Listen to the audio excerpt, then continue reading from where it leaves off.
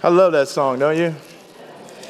That is a great song. If that doesn't help you get in the right mindset to hear the Word of God, I don't know what will. And this morning, we're grateful to have you here. We're grateful to be able to worship together, and we're going to continue our series on relationships, soul to soul. And we've been really exploring some different relationships in the scriptures, and hopefully you've been able to really glean some things, like how can I embody some of those principles and qualities in my own relationships. That's the reason why we're doing this series. It's not so that we can stand back and go, wow, they really had a great relationship, or they did some great things. It's no, how can I incorporate that in my existing relationship right here and right now? So hopefully you're able to experience that as we go through these different sets of relationships. And this morning we're gonna look at a few relationships, but they really center around two principal kind of folks in the scripture. And we're going to kind of look at what the scripture says about them individually and really kind of the relationship they had, but really the ripple effect of this relationship that we're going to look at today, and the power that really, when we follow God's Spirit, when we stay in step with His Spirit, when we live out His principles, when we are striving to preach a resurrected Christ, God can do amazing things among us. And it's always so helpful to leave the craziness of our lives, the absolute ridiculous busyness of our lives, the absolute crazy narratives that people are spinning around us to try to get us to believe that is the most important thing going on, when in fact it's not. It's so good to come to the house of God, to sing to God, to sing about God, and to hear how to live for God. And I hope that is what you are ready to do this morning. Amen? Let's go to God in prayer. And let's jump into the scriptures. Let's pray. Father, I am grateful to be here with people that really are striving to get deeper with you, Father. We want you to hear our prayers, and we want you to know that we do see your power in everything, Father. And we love you, and we want to reflect your image in this world. That is our deep desire. Father, we want our relationship with you to be powerful, to really empower us to love other people that are unlike ourselves, people that don't share our beliefs perhaps. And Father, but help us to love this world the way you have shown us to love. I pray that we can grow in our relationships, that we can get stronger in relationship building and maintaining our relationships. And Father, I pray this morning that your Spirit is powerful among us. And I do pray that we can be inspired about what you are doing here at this particular congregation, Father, as you are raising up men to serve as elders here. And we are grateful to be here this morning. We pray in Christ's name. Amen. Soul to soul. So who are we going to talk about today? Well, we're going to talk about Barnabas and Paul today. The highs and lows of relationship building in a rapidly growing church. Does that sound familiar to you? I believe that we can learn a lot from the relationship of Barnabas and Paul. I believe we can learn a lot from them individually. Obviously, I don't have hours and hours of time, to really go over it. But hey, I'm going to give it my best shot. Amen? But let's look at in Acts chapter 4, because this is where we see Barnabas for the first time. And I think it's helpful to just get a little bit of the context where we kind of meet this person, Barnabas. And as if you're not familiar with the scriptures, really Acts is kind of the book of the Bible where you get to see how the church began and how it grew and how dynamic it was. And so Acts is a really inspirational book of the Bible. If you're unfamiliar with the scriptures, I encourage you maybe to read it on your own. But we're going to pick it up in chapter 4 after the church has already begun, and 3,000 people are baptized in one day, and they're living together, and incredible things are happening. And we pick it up in chapter 4, beginning in verse 32. And it says, now the multitude of those who believed were of one heart and one soul. Neither did anyone say that any of the things he possessed was his own, but they had all things in common.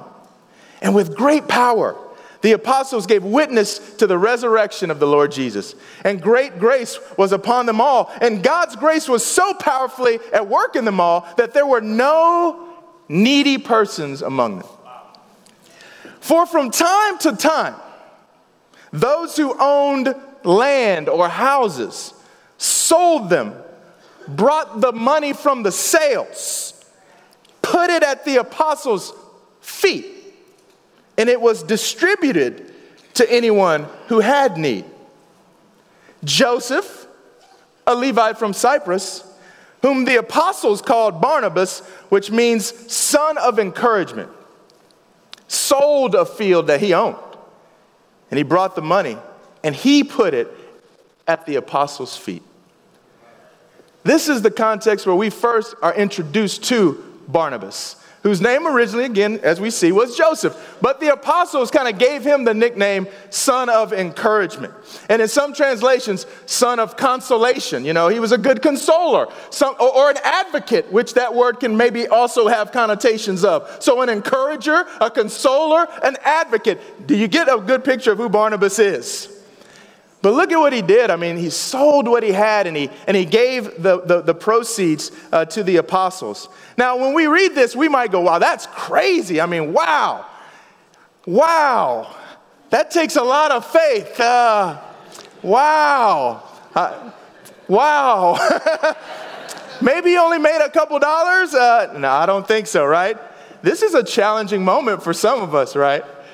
But wow, what does this say in the moment of the church here? What can you glean from this? From the relationships I believe Joseph was forming, but I believe he had a deep trust in what God was doing. I believe he had faith in what God was doing with these individuals, bringing them together to form the church. And he was so inspired, I believe, what God was doing that he wanted to contribute. He happened to have some financial means, and he wanted to contribute. But look at the faith that he took to take the proceeds and to literally put it at the apostles' feet. That is really an open declaration. I trust God, and therefore I'm going to trust this leadership. Publicly, right? Well, Jeff, that's easy for you to say because you're a church leader. You just want us all to sell you. No, I want you to read the Bible. That's honestly what I'm doing. Seriously. At the end of the day, if it's in there, it's in there. If it's not, it's not. But it's in there, okay? And so to me, this is not about the leaders. It's about a man who trusts God so much that he trusts what these apostles will do with the money. And look what happened. People's needs were met. There were no needy people among them. Now, you say, were these apostles, like, were they a part of Lehman Brothers? Or was it like, were they, what was the deal? Did they have financial advisor training? Is that where they came from, all these apostles? No. These guys are fishermen, random guys, right? On some respects. They're not professional distributors of funds to people. But Barnabas still trusted that God was at work among these men. And God used the faith of a guy like Barnabas. And look what it did for the church. People saw, wow, he's willing to have that type of faith. Well, so am I. And other people join in, and God met all the needs. Wow, what a powerful moment as we see the character of a guy like Barnabas. And I hope that we can be inspired by his example. The next time we see Barnabas, a lot has happened. Okay, now we're going to move to Acts chapter 9. Well, what has happened? Well, one of the main things that has happened is the church is being heavily persecuted.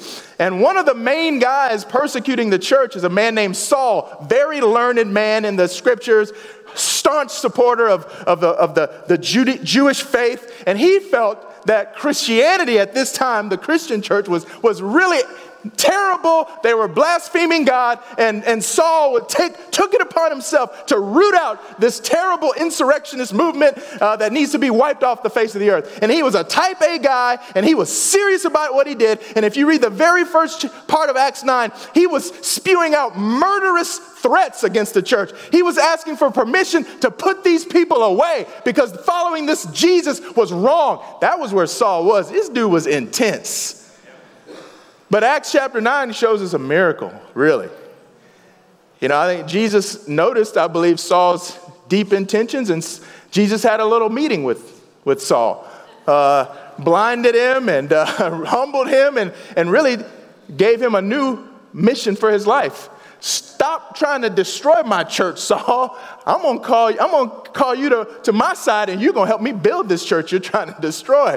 And Saul, like, whoa, that is not what I had in mind for my life. But he was humble enough to think about it and to pray and to fast and to allow that vision from Jesus to transform his life. And so he makes a complete 180. He repents. He turns from his life and he turns to God. And he literally goes from abusing the church to building the church. And he immediately begins to preach, and he is preaching powerfully. I mean, he's preaching so powerfully, he's getting persecuted. They got to run him out of town. He's got to get out of town. It's crazy. And so now Saul's like, well, let me go meet the apostles. Let me go be a part of the church. You know, my brothers and sisters, right? Well, a little problem happened on the way to Jerusalem. So in Acts chapter 9, verse 26, when Saul came to Jerusalem, he tried to join the disciples, but they were all afraid of him, not believing that he really was a disciple. But Barnabas took him and brought him to the apostles. And Barnabas told them how Saul on his journey had seen the Lord, and that the Lord had spoken to him, and how in Damascus he had preached fearlessly in the name of Jesus. So Saul stayed with them and moved about freely in Jerusalem, speaking boldly in the name of the Lord. So what's going on here? Well, if you were Saul, I mean, wouldn't you be a little discouraged? I mean, here's Saul. I mean, man, Jesus told me what to do. I repented. I've been preaching the word. You're supposed to be the church of love and all this stuff. Jesus, you're supposed to be following his teachings. Jesus said you need to love all people, right? Don't just love the people that love you back. Even pagans do that. They need to be loving to me. Why aren't they accepting me? He could have gone down that road really easily, right? But to think about the church, right? What if you're a church leader in Jerusalem? Hey, man, Saul's over there wanting to come hang out at your next Bible discussion. What? Saul? Do you know who you're talking about? That guy's trying to murder us. He's trying to get rid of us. No, we cannot be leaders who are weak against things like this. We need to take a stand. We got to protect this flock. We can't let a guy like Saul, what if he's a spy? What if this is a ruse? What if he's trying to infiltrate our ranks, get all up in us, and teach wrong doctrine and take everyone away? We can't just let Saul walk up in the front door and not, no. I mean, I guess you could understand that point of view, right? So what are we going to do? What needs to happen? Because everyone's going to defend their point of view probably at the end of the day. We're really good at that, by the way. We're good at thinking we're right and other people are wrong. But what if both sides are kind of understandable at the very least? So what does it take? I think it takes a guy like Barnabas. Saul right now, he's not initiating. He's not like forcing himself upon the apostles. The apostles aren't writing him invitations. Hey, bro, come on in. Come hang out with it. So that's not happening. So what? Barnabas is the one that takes the initiative. He takes the initiative. He overcomes whatever feelings he may have had about Saul. He didn't care. You know what he did? He had faith in God first. And I believe fueled his willingness to take the initiative to help the situation out. And look what happens. He takes Saul. Peter, guys, James, John, look, this is our brother. This is him. This is our brother. And I'm sure that was a tense moment. And notice Paul doesn't talk for himself. Barnabas is the one that explains what happened. And look what happens. People start coming together. What do I think can happen right now? Some of you are sometimes like, maybe the apostles, right? You've got feelings that you're thinking about somebody else.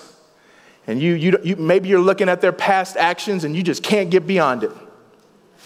And maybe some of you, right, are like a Saul. Made some, hey, you were doing what you thought was right, but now you've tried to change and you've turned around and you feel like people aren't seeing that you've changed. Maybe you're on that side. And you don't know what to do. You're not initiating and the situation is stagnant. I believe those situations can be happening right now. Among Bible-believing people right now that you're listening to me right now. Some of you are on either side. Some of you should be inspired by a Barnabas. I hope. Some of you have the type of character that you need to be the one to take the initiative when you see these types of at odds situations. You need to be the one that says, I can understand both sides, but I'm going to step in. And I'm going to pray and I'm going to get advice and all that good stuff, but I'm not just going to let this situation be stagnant. I want to take the initiative like a Barnabas, and maybe you can help bring some situations together. And I believe we need mature brothers and sisters who take on that role of a Barnabas to help people get connected so we can have soul-to-soul relationships. This is what it takes. Sometimes it takes somebody from the outside kind of come in to mend some broken fences, right? So let's be inspired by that example from Scripture. Because some of you have set up camps against others, and that's not good. So some of you need to be Barnabas and take the initiative. Amen? It gets a little more encouraging now. You ready for some encouragement? So even though there was a lot of persecution, and unfortunately, it was so bad that one of the brothers was actually publicly murdered, really, for his faith, Stephen. He stood up for his faith, and he was actually murdered as a blasphemer against the faith, even though he was standing up for his convictions. And that murder, publicly murder, the church was scared. It was kind of crazy. Imagine if that were to happen here. And some of the brothers and sisters they scatter. It's a little hot in Jerusalem, and we need to maybe go other places. And so they started to scatter. And so we'll pick it up here where we're going to see Barnabas again in chapter 11, verse 19. Those who had been scattered by the persecution that broke out when Stephen was killed, traveled as far as Phoenicia, Cyprus, and Antioch, spreading the word only among Jews. But some of them, however, men from Cyprus, which is where Barnabas is from, if you remember, and Cyrene went to Antioch and began to speak to Greeks also, telling them the good news about the Lord Jesus. The Lord's hand was with them, and a great number of people believed and turned to the Lord. News of this reached the church in Jerusalem, and they sent Barnabas to Antioch. What an interesting choice. Wow, huh? I don't think that was a mystery. Look what's happening. Cultural bounds are being, cultural barriers being crossed. New types of people learning about the scriptures and responding to Jesus. The church in Jerusalem hears about it. Man, who should we send over there? Well, let's send a guy that's a great relationship builder. Let's send a guy that can get into any kind of situation and bring the love of God and bring scriptural principles to bear on those situations. Let's send a guy like Barnabas. It makes perfect sense to send a guy like Barnabas to a place that's, trying to figure out, we got Greeks now responding to Jesus. Whoa, we're not used to that. How are we going to have soul-to-soul relationships with pagans? We're a Jewish faith. We come from Judaism, How do we deal with these people that don't even follow God? How do we build these bridges? Let's send Barnabas. I bet you Barnabas can figure that thing out, right? And when Barnabas arrived and saw what the grace of God had done, he was glad and encouraged them all to remain true to the Lord with all their hearts. He was a good man, full of the Holy Spirit and faith, and a great number of people were brought to the Lord. You say amen to that, right? But then Barnabas went to Tarsus to look for who? Saul. My old buddy Saul. Now, why would Barnabas do something like that? Barnabas is doing just fine on his own. Barnabas is doing fine. The church is doing great. It is growing. Why mess it up and bring this hothead guy who knows what he's pro-Jewish and oh my goodness, I don't know, he might be a little too heavy. No, look at Barnabas. Barnabas, it's inconvenient even. He has to leave and he has to go search. It's not like he could just send him a text. Hey bro, where you at? All right, I'll meet you at Starbucks. Yeah, okay, cool. That's not what, he had to go to Tarsus. He had to look around, finally finds him. Why would he do that? I believe this is the heart of somebody I believe is a relationship type person, a bridge builder, a soul-to-soul type guy. Saul, you are a great teacher of God's word. You know the word of God better than anybody I know. This young church, they need to be grounded in God's word. And brother, you can teach it. Yeah, man, but are they going to accept me, Barnabas? I mean, am I going to have to go through that whole thing again? They're not even really going to believe I'm a disciple. Don't worry about all that. I'm your boy. I got you. I got your back. We go together. Let's do this. Pack your bag. Let's go. Right? Imagine what Saul felt like.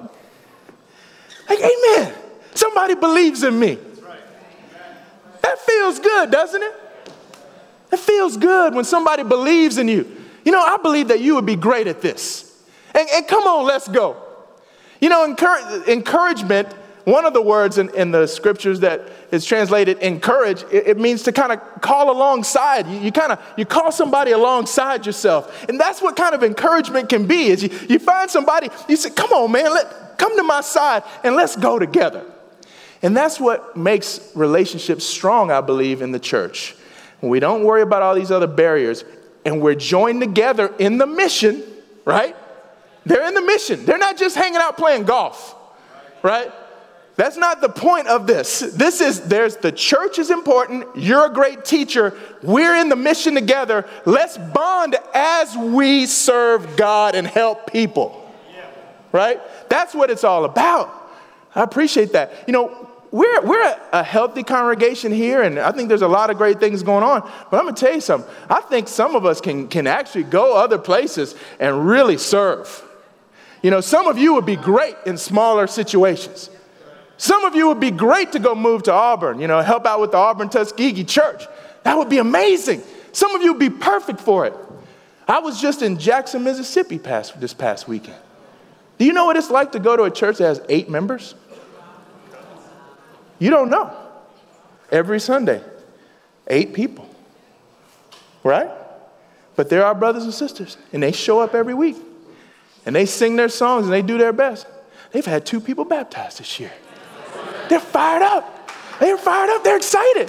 You know what I mean? They're excited.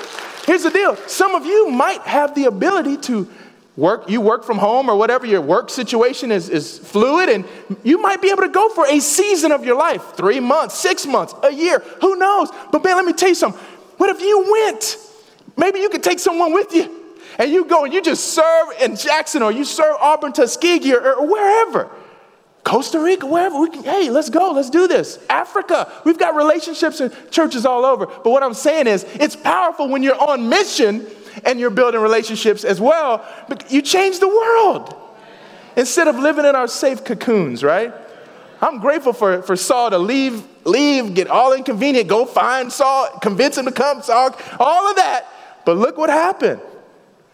Barnabas went to Tarsus to look for Saul. When he found him, he brought him to Antioch. So for a whole year, Barnabas and Saul met with the church and taught great numbers of people. And the disciples were called Christians first at Antioch. This is powerful. What a relationship that Barnabas and Saul were creating with one another. And it helped so many people. Man, I hope that we can be inspired by their example.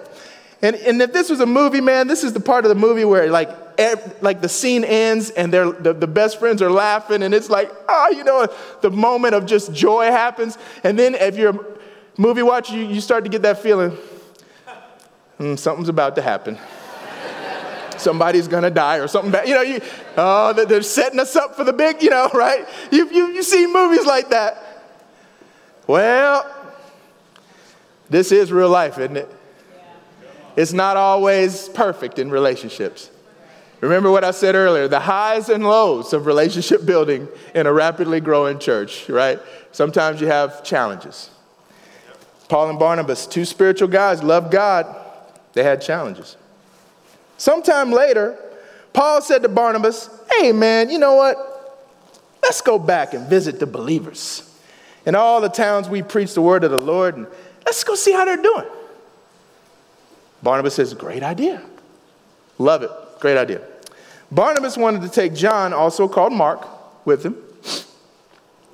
But Paul did not think it wise to take him. Because, see, he had deserted them in Pamphylia and had not continued with them in the work. Okay, so there's a little previous backstory. They'd been together. For whatever reason, Mark didn't follow all the way through to the end. Something must have gone down. He left. Now, the word here is deserted. Strong word. They had such a sharp disagreement that they parted company. Barnabas and Saul, bro, they're Barnabas took Mark and sailed for Cyprus, but Paul chose Silas and left, commended by the believers to the grace of the Lord. And he went through Syria and Cilicia, strengthening the churches. Well, so who's right? Because that's what we like. That's how we read the Bible. Right? Well, obviously one of these guys is wrong. Well, who's right? I mean, surely it's in there, right? Jeff, tell me who was right and who was wrong in this situation. Tell us, brother, yes. Hurry up, I want to know. I think the simple answer is, well, I don't think the Bible sits around and spends a lot of time saying, and Barnabas was right or in the wrong.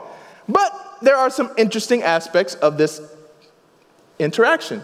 Interesting aspect number one is Paul and Silas are commended, right, by the believers. It didn't necessarily say that Barnabas and Mark were commended. Who knows if that's saying anything or not, but it's in there. You can also, if you read Colossians 4, you learn that Barnabas and Mark were cousins. Okay, and they go home to where Barnabas is from. Now you can try to connect whatever dots you want to make.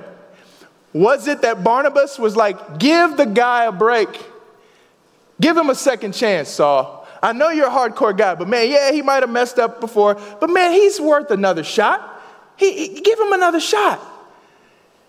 Barnabas, man, I hear you. I'm not saying he doesn't deserve a shot, but this type of trip, man, I don't think this is going to help him get where he needs to go. This trip isn't the trip for him. I'm serious, man. I just don't think it's wise to take him on this trip. I'm not saying he's a bad guy, but I just don't think it's wise. Maybe that's how it went down. I don't know.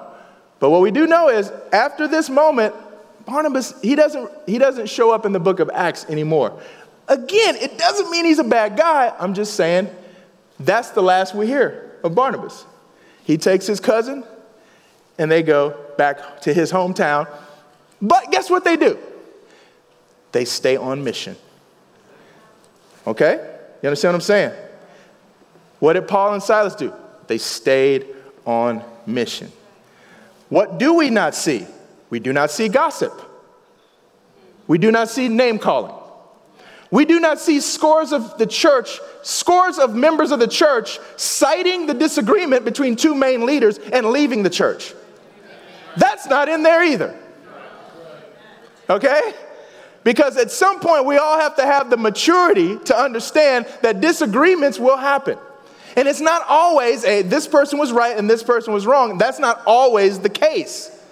Disagreements can happen if you stay on mission, which means you remember why you're here, to reflect the image of God, to go make disciples of all nations, right? To love God, to love people. If you stay on that mission, you can handle the disagreements, the ups and downs that happen in life, because they're inevitable. It's when you allow the disagreements to take you off mission. And then you become a professional describer of the problem.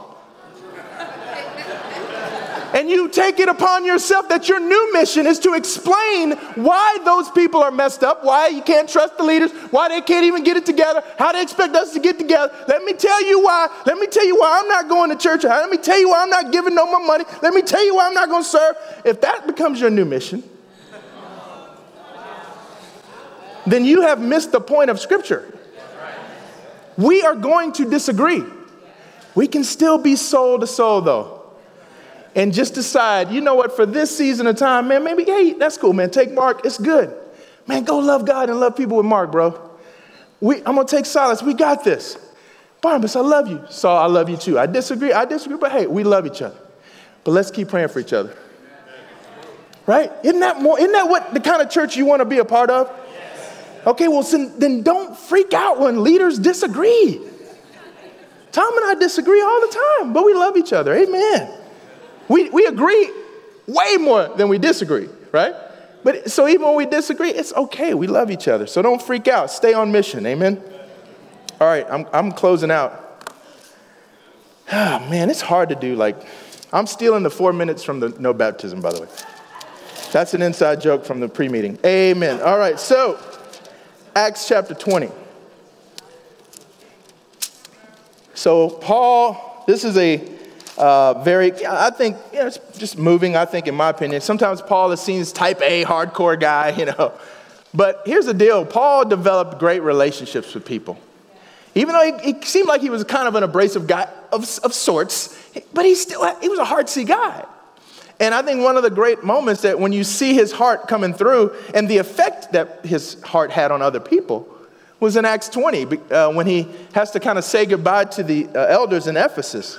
And I'll summarize some of it because before this, he had spent a couple years in Ephesus. And he'd been teaching in the lecture hall at Tyrannus. And there were riots that were going on. He was preaching so much. A lot happened. But he bonded, he taught a lot of people. People became Christians. So he had a great stint in Ephesus.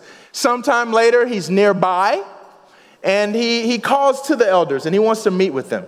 And so in Acts chapter 20, they meet together and he's talking to them. And it's kind of like you get the feeling like Paul knows this is probably it, that he's going to see these guys. Paul I think he kind of lived with the thought that I don't know how much longer I have. But in Acts 20, in verse 18, he told the elders, "You know how I lived the whole time I was with you. From the first day I came into the province of Asia, I served the Lord with great humility and with tears, although I was severely tested by the plots of the Jews. You know that I have not hesitated to preach anything that would be helpful to you. But I've taught you publicly and from house to house. And I've declared to both Jews and Greeks that they must turn to God in repentance and have faith in our Lord Jesus. And now, compelled by the Spirit, I'm going to Jerusalem, not knowing what will happen to me there. I only know that in every city the Holy Spirit warns me that prison and hardships are facing me. However, I consider my life worth nothing to me, if only I may finish the race and complete the task the Lord Jesus has given me, the task of testifying to the gospel of God's grace. Now I know that none of you among whom I have gone about preaching the kingdom will ever see me again. Therefore I declare to you today that I am innocent of the blood of all men. For I have not hesitated to proclaim to you the whole will of God. So keep watch over yourselves and all the flock of which the Holy Spirit has made you overseers. Be shepherds of the church of God, which he bought with his own blood. And I know, guys, after I leave, savage wolves will come in among you and will not spare the flock, even from your own number. Men will arise and distort the truth in order to draw away disciples after them. So be on your guard. Remember that for 3 years, I never stopped warning each of you night and day with tears. And now I commit you to God and to the word of his grace, which can build you up and give you an inheritance among those who are sanctified. I've not coveted anyone's silver or gold or clothing. You yourselves know these hands of mine have supplied my own needs and the needs of my companions. And everything I did, I showed you that by this kind of hard work, we must help the weak, remembering the words the Lord Jesus himself said, it's more blessed to give than to receive. And when he said this, he knelt down with all of them and prayed.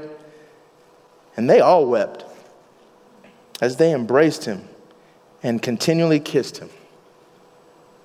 What grieved them most was his statement that they would never see his face again. And then they accompanied him to the ship. What I appreciate about this passage is just the depth of relationship that Paul shared with the elders. And honestly, I believe that's a strength of this particular congregation.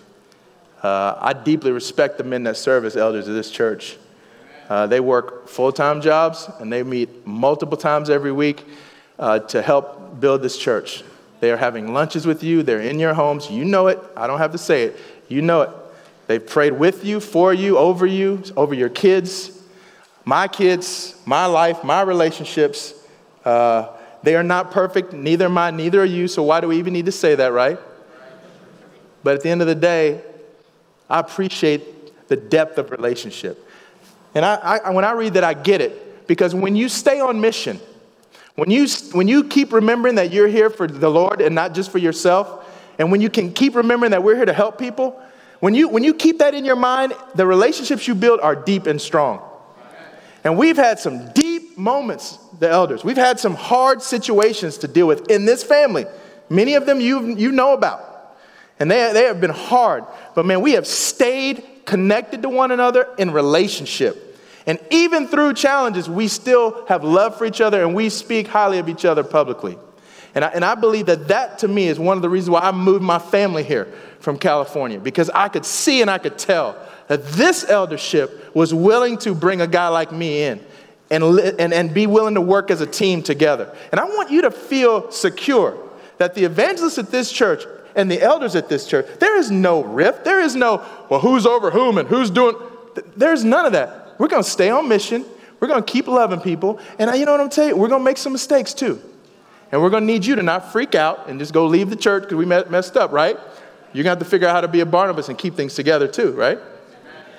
But I'm very grateful for these 3 new brothers that are going to be presented before you, as you've probably seen on the bulletin. But we've got 3 other men that we're going to be placing before the congregation that's going to be serving, hopefully as elders here at the congregation. And the awesome thing is, there are others among us as well, right in the wings to serve as well. So exciting.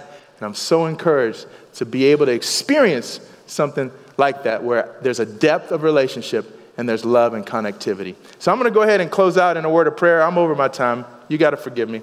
Love Jesus. Amen. And I'm going to go ahead and say a prayer, and we're going to take the Lord's Supper together. So let's go to God in prayer. Father, I'm grateful to serve in this place, to have soul-to-soul relationships with great men here who serve as elders, and Tom and the evangelists and all the deacons, all the family group leaders, and everyone just serving and volunteering and laying down their lives. I love what you have done here, Father. I believe it's your spirit. My faith is first and foremost in you and what you are doing. And I'm grateful that we can celebrate Jesus at this time. And I'm reminded of 1 Peter when Jesus is called the shepherd, capital S, capital O, overseer of our souls. And that he is ultimately the one who died for us. And we get to take the Lord's Supper, and we take the bread that represents his body, and we drink from the cup that represents his blood. Father, we're grateful for his body and his blood that has given us new life into a living hope. And Father, I pray that we can be reminded of guys like Barnabas and Paul. Pray we can imitate their actions and their mindset as well. And I hope that we ultimately see that Jesus really embodied it all. And we love him, and we pray in his name. Amen.